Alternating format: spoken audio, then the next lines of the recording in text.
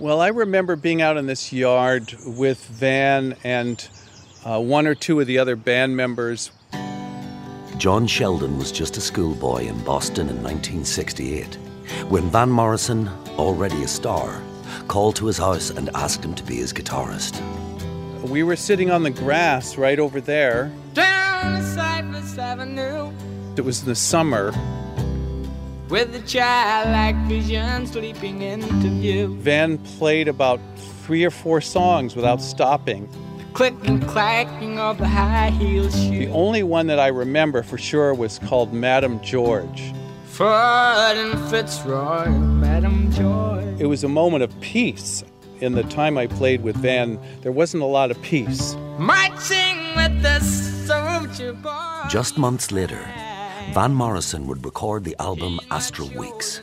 It was a commercial failure at the time, but today it's seen as one of the most important and most revered records ever made. Along with Madam George, there's Beside You, Sweet Thing, Cypress Avenue, The Way Young Lovers Do, Ballerina, Slim Slow Slider, and of course, the sublime title track. Van Morrison himself rarely speaks about Astral Weeks.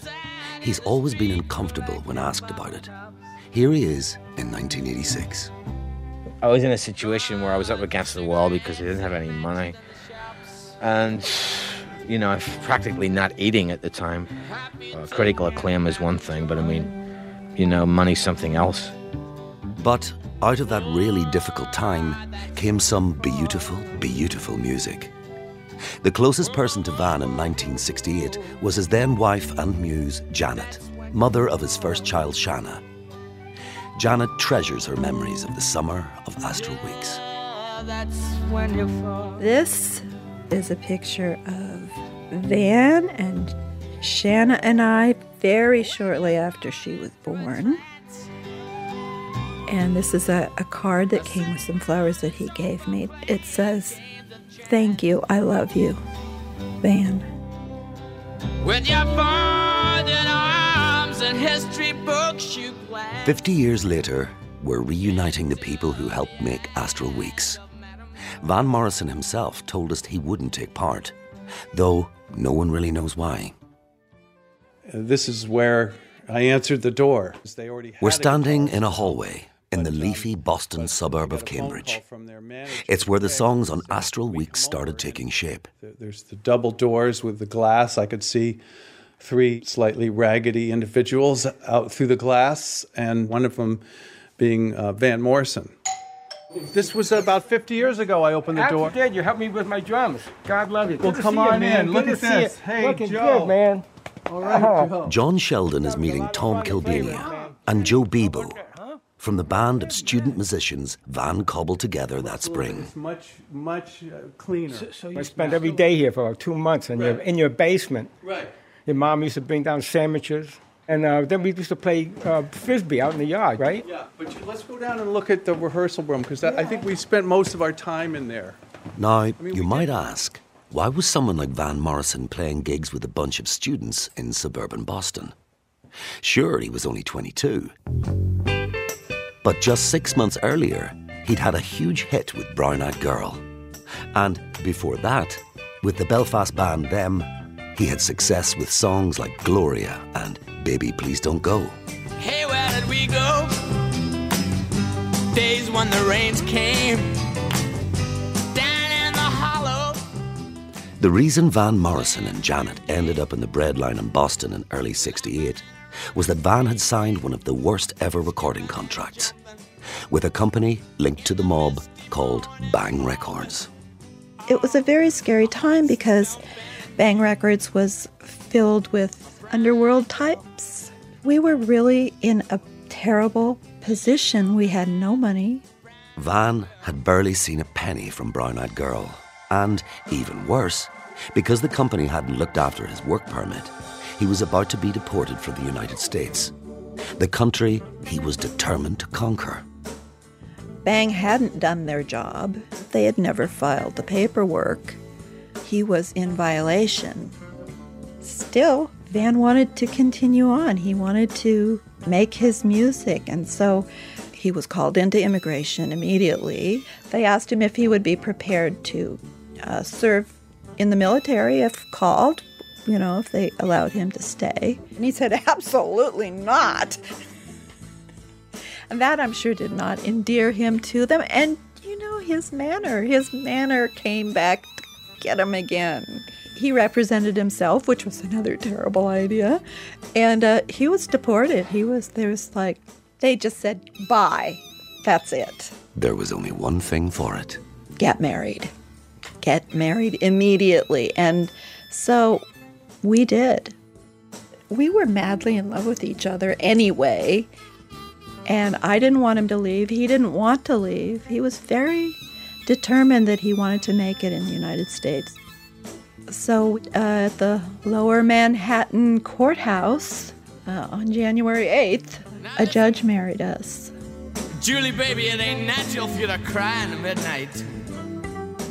Things were getting heavy with the mobsters at Bang Records. The story was a guitar was smashed over Van's head and that he found a bullet hole in his hotel room door.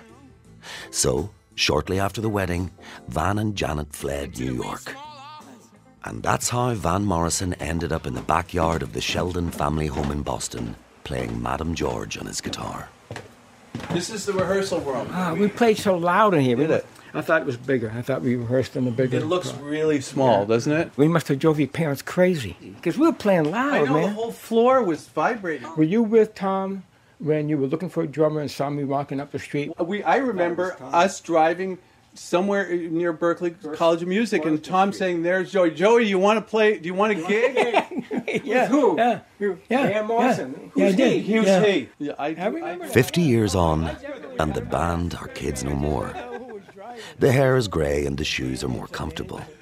They haven't seen each other since that summer of '68.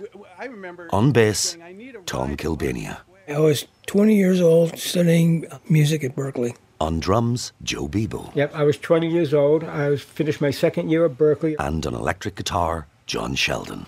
In the spring of 1968, I was a junior in high school who liked playing the guitar. Well, I tell you, we had this little room rocking. The first day I came in, I had no idea what the songs were, what we were doing, except for Domino. I remember us doing Domino. I love that tune. Gloria. He brought out Gloria in the first rehearsal. Make sure I could play that song down. My goodness. We sort of had to play a bunch of those them songs, like Gloria. Van was depending on these students to help him get out of the hole he was in. But guess what? They didn't really know who Van Morrison was. And they certainly weren't fans of his big hit. I heard Brown Eyed Girl on the radio all that summer. It was teeny bopper music to me, so I was not impressed. The first time I heard it, I played it with him. That was the first time I heard it, because I didn't listen to the radio. When I first heard it on a jukebox, I liked the bass solo because it was really bassy, and the jukebox was going boom, boom, boom, where it's really cool. While Van and the boys rehearsed Brown Eyed Girl, 20-year-old Janet, who inspired the song, was having her own struggles settling into Boston.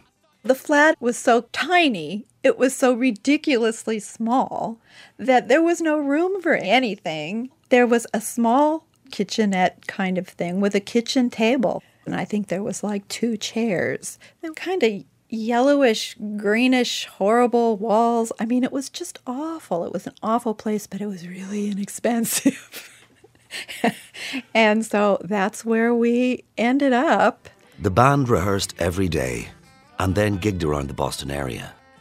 But it was far from plain sailing. Psychedelic supermarket. Yeah. Supermarket. You remember that blowing up? There was Nobody there nobody for showed day up. after day. And Van didn't want to go on. He's yelling at the top of his voice with F-bombs. You jeez. It was beautiful. It was beautiful. It was a thing of beauty. Yeah. Down Cypress Avenue with a childlike vision slipping into view. Playing day in and day out allowed Van to develop the songs he was crafting at the kitchen table with his new wife, Janet. We had this tape machine.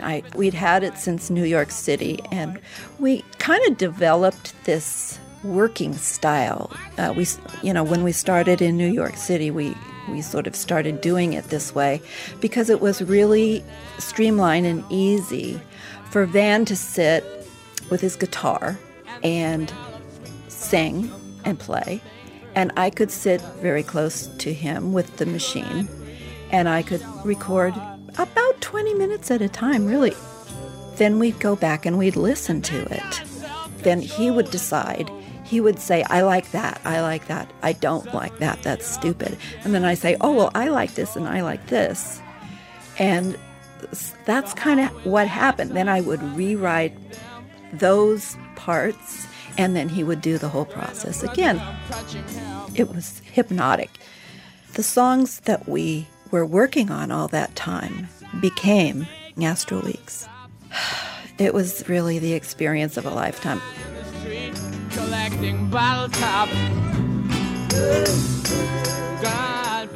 All the Astral Week tunes, it seemed like he was coming up with those here and there all summer. Tom Kilbania, Van's bass player. The structures of the songs were pretty loose, so I used to have to watch his hands because I could tell he was going to go to another chord by the way he was holding his hand on his guitar.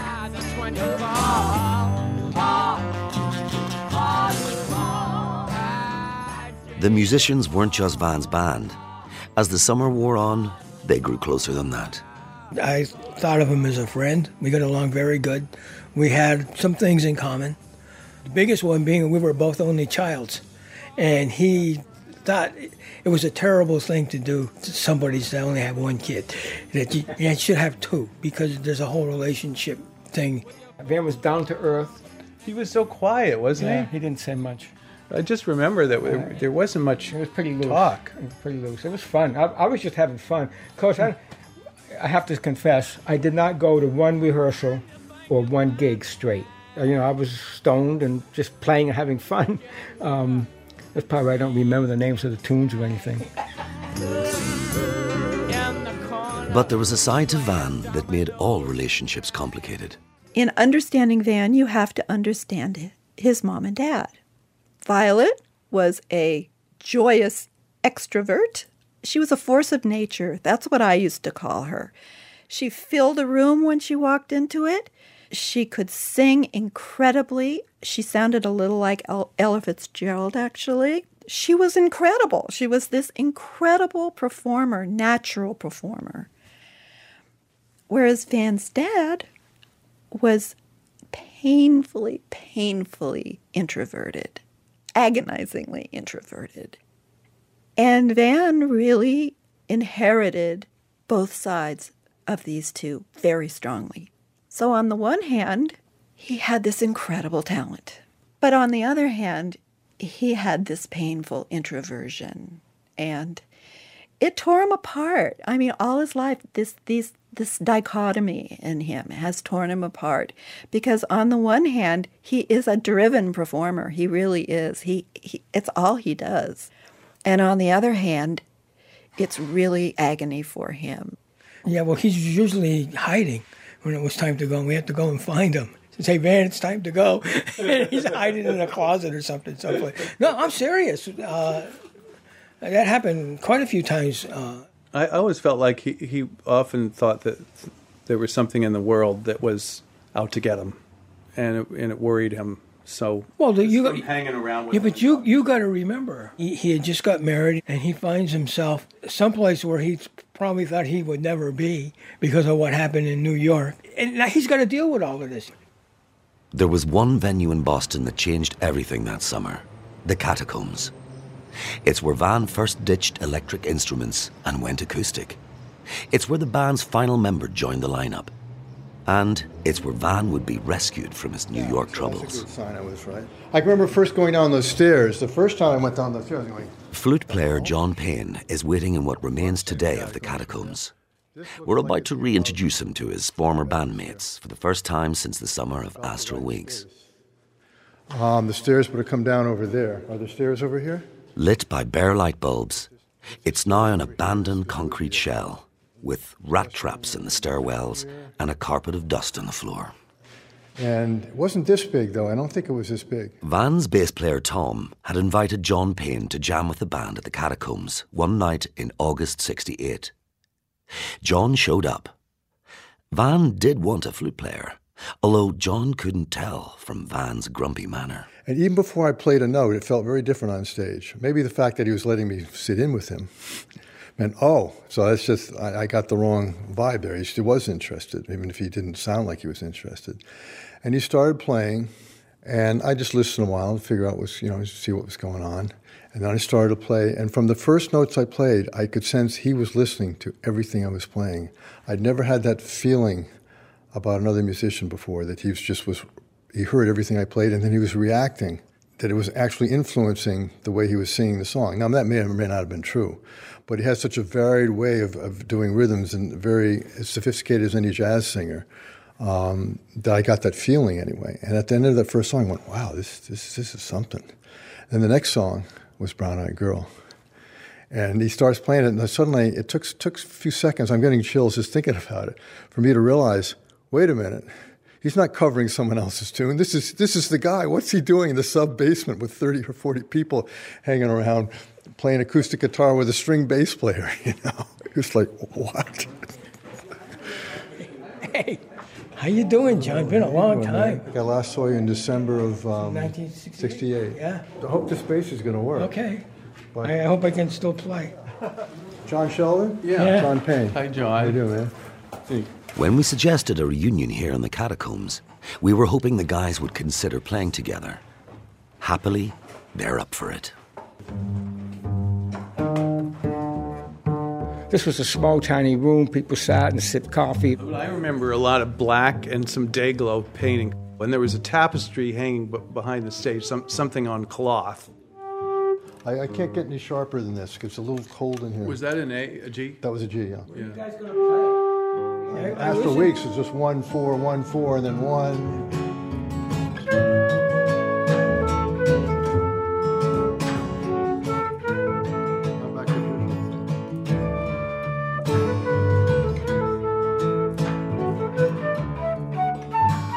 In a dusty, derelict basement on Boylston Street in Boston, the years are just falling away, and the band members are wearing wide smiles.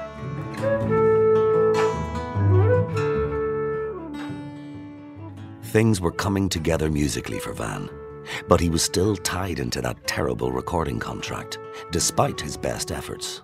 I remember that he would call trying to get his money. He'd be on the phone for a while, and when he put down the phone, it was the worst mood I ever saw him in. It must have been a disaster. Because there was no money. He had a hit record.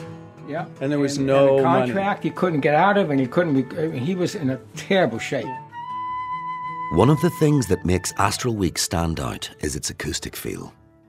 So why did Van Morrison ditch drums and electric instruments in August 68? I remember him saying that he had a dream and he didn't want to play any more rock and roll. Guitarist John Sheldon. It's something in the dream told him not to do it. But drummer Joe Bebo and bass player Tom Kilbania have a simpler memory of how it happened. You couldn't use your amp. You went next door to get a bass, and you came back with an upright. And we played soft that night. That's how I remember it. It just kind of happened. It just kind of happened. Among the tiny audience in the Catacombs was a guy called Joe Smith. He was a big deal at Warner Brothers Records. I had been informed about this guy.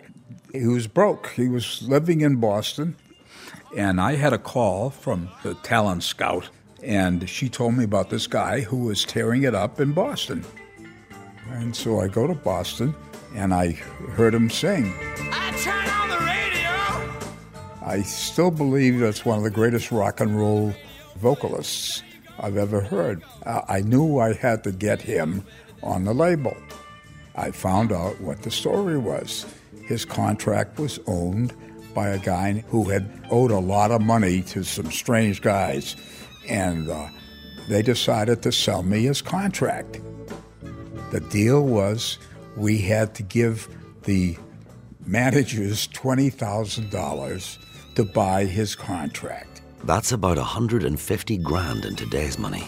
And deliver it to them on the 9th floor of a warehouse at night when it's dark. So I took a taxi over there. I didn't think it was a good neighborhood for a limo.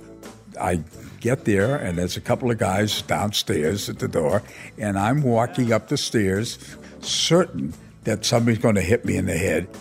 But I gave it to the guy, $20,000 in cash, to sign Van Morrison to a contract. As the summer of '68 was drawing to a close, Joe Smith had finally released Van from his Bang Records contract. When we heard the news that Van was to sign with Warner's, we were ecstatic, jumping up and down, hugging, crying. I mean, so excited, so thrilled that he was going to get another chance. That's all I prayed for is, please, please, dear God, let this man find his audience. That's all I was asking for all that time.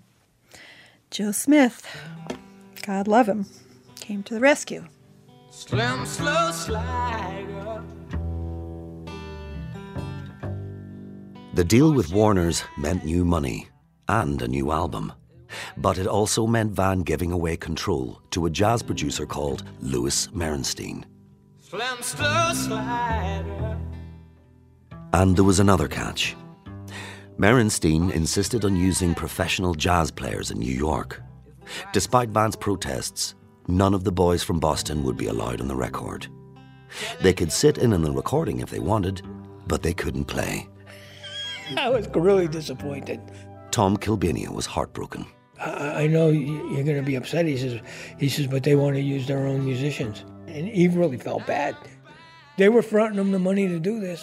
They didn't want to waste their money taking an extra day in the studio with people that aren't studio musicians. They wanted something that was just going to happen right away. They had the whole thing planned out. John Payne was less bothered. I was a much different situation than Tom. Tom had been with Van for a long period of time, helped develop the songs by playing them with him, and I just came in at the tail end of the thing. The summer was ending. And for the other two bandmates in Boston, John Sheldon and Joe Bebo, it was back to school. 3 of us were sitting right around Van, and he said, I got the contract. I'm going to New York. You guys want to go? I wanted to finish my degree at Berkeley. Right. I don't know how I drifted off from the whole thing. You had to go back to school, didn't you? I did have to go back to school, but I don't remember being asked to go to New York. Lou told Van, okay, well, this is what we're going to do, and your band can come if they want. You know, it's not like they're barred from the studio or anything, but, you know, he liked the guys and he liked what they were doing. As autumn arrived, John Payne and Tom Kilbania abandoned their studies and headed for New York to play with Van and his live band. But they weren't going to play on the album. Tom and I took the train down and we stayed at the Chelsea Hotel. Here in New York City, on the site of Century Sound Studio, where Astral Weeks was recorded, we've organised another reunion. Century Sound was run by the engineer Brooks Arthur, and I remember going into the control room and seeing all those gold records on the wall and going, whoa, serious. Some of the professional musicians who did play on the record are standing by, along with the sound engineer who recorded and mixed the album. Hey, John Payne. Yes. Brooks Arthur. That's sound engineer Brooks Arthur. What do you do? Not too bad, been a couple of years, huh? The original building on West 52nd Street is long gone, replaced by a gleaming 47-story skyscraper. The studio itself was about the size of the lobby. It really was. There was a Chinese restaurant underneath it. Whenever he started to cook, the musicians started to get hungry for Chinese food. The producer, Louis Merenstein, hired top New York jazz musicians for 3 sessions. Waiting upstairs today are percussionist Warren Smith. He'd already played with the likes of Nina Simone and Miles Davis, and guitarist Jay Berliner, who'd recorded with Sammy Davis Jr. and Frank Sinatra. Hey, Warren, it's Brooks. Oh, how the hell are you? Good to see you, my friend. Man, I was wondering what you were going to look like after all these years. You look the same. You gotten a little grayer. Yeah, oh yeah, I couldn't avoid that. The studio cats reign supreme then. Somehow I thought it was going to last. But we're here to discuss Van the Man. Let's see how fucked up my memory is. It's a reunion long overdue, and they're going to jam together on some of the actual instruments they played on Astral Weeks. This is the actual guitar used on the original record. Guitarist Jay Berliner. In 1968. This is it. Warren, Jay and John, who all played on the album in '68, are now revisiting the musical memory 50 years later, on the very spot where it was recorded. Well, I think we could try to do Astral Weeks, do something with a straight rhythm to it, too. Yeah.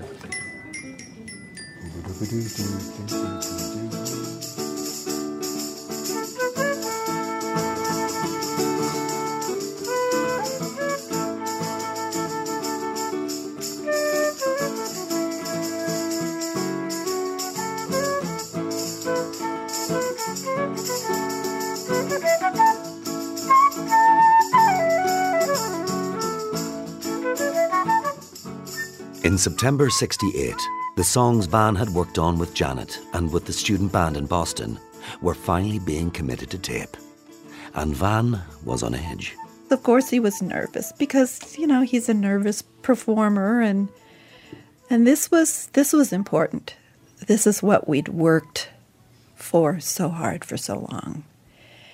And it had to work. He knew that it had to work, so there was that.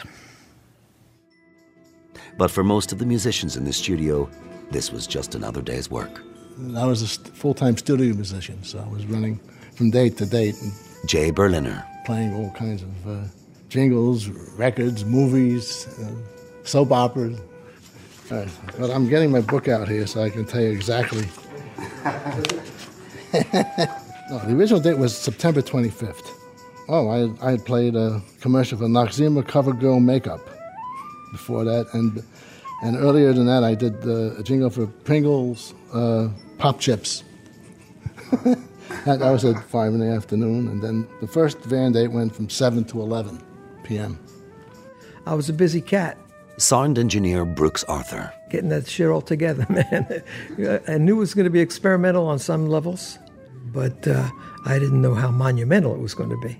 I'm in the control room, and I'm looking south. I'm looking downtown. We had Connie Kay, and we had Richard Davis to his left, Richard Cassie Van. Drummer Connie Kay and bass player Richard Davis completed the lineup. Connie and Richard Cassie Van, and then Jay could have contact with Warren. Warren had, in the right-hand back of the studio, he had his whole little alcove where we would put strings and horns, and we put the vibes there to be expressive sonically. So, what did the New York pros make of this 23-year-old from Belfast? The first impression was how shy he was. He did very little talking. That's percussionist Warren Smith. He was almost like bashful in front of the musicians, except when he got ready to sing, you know. Then it was just natural. It was nice control over it. Whatever he wanted to do just seemed to come out very easily for him. Well, didn't really meet him. I mean, he scooted into the studio and then went into the isolation booth and didn't really see much of him after that. But he wasn't shy when he sang. He just remained unto himself in the vocal booth. That was his office. He set up shop, and he would be having conversations with himself and the guitar. And even though we were onto another tune, he was still yakking to and from the guitar with, you know, coaxing it to play well for him or something like that. Normally, in a recording session like this, the music would be tightly arranged. But for Astral Weeks, it was a lot more casual. The producer allowed these guys to improvise, and they knew what they were doing. We had all this freedom, you know. We just started playing, and it just happened. By allowing the players breathing room in terms of what they played once they got the changes and the basic arrangement down without a lot of verbal explanations, that might have been the best thing to do. I think they had some kind of appreciation for the creativity that we could spontaneously offer them. So if they had put too much supervision on us, it would have compressed all the energy that went in. The session players were relaxed and ready to go.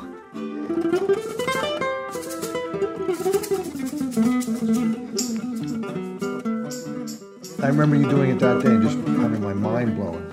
And it still sounds as good 50 years later. That's amazing, man. 50 years went by so fast. Jade, Warren heard you noodling around, and then suddenly you guys like locked, and even Van was starting to like pick up on where you guys were. I communicate with the producer of the record date and letting him know when I roll tape, and in this case I just felt some shit happening, some magic was happening, so I hit the red light. We were on the air, you know. Turns out that we made history, but we didn't know we were making history. We were just making a record, you know. But here we are 50 years later. Beside You was the gem, just the gem. Little gem is gone, away out on the back street, out of the window to the falling rain. 4 Astral Weeks tracks were recorded that night. Cypress Avenue, then Madame George, then Beside You, and there was time for one more. Watching the session unfold was 20-year-old college dropout John Payne, just itching to get playing on the record. And I remember sitting in the control room, just almost screaming in my head, I want to be out there, I want to be out there. This is just so happening. I can't stand being in this control room. And that's when I started telling Lou Merenstein. But I didn't think it was going to do any good, but and they were trying to figure out what next tune to do. And they decided to do Astral Weeks. And Lou looked up and said, let's have Payne play flute on this one. Mm-hmm. So I'm like, what? I didn't think it was going to work.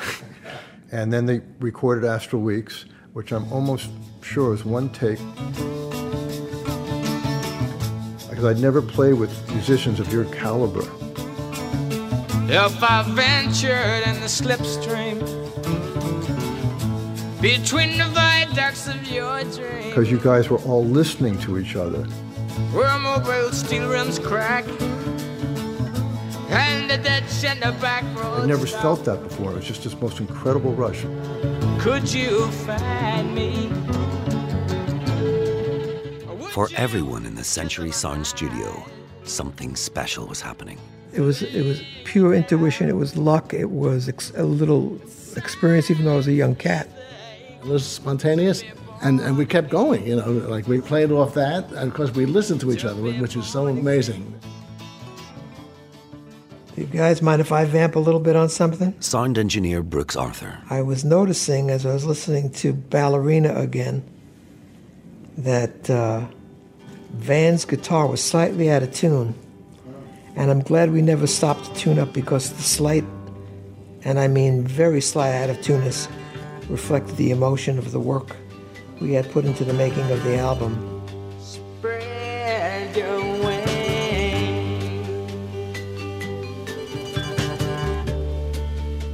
Come on, fly wild.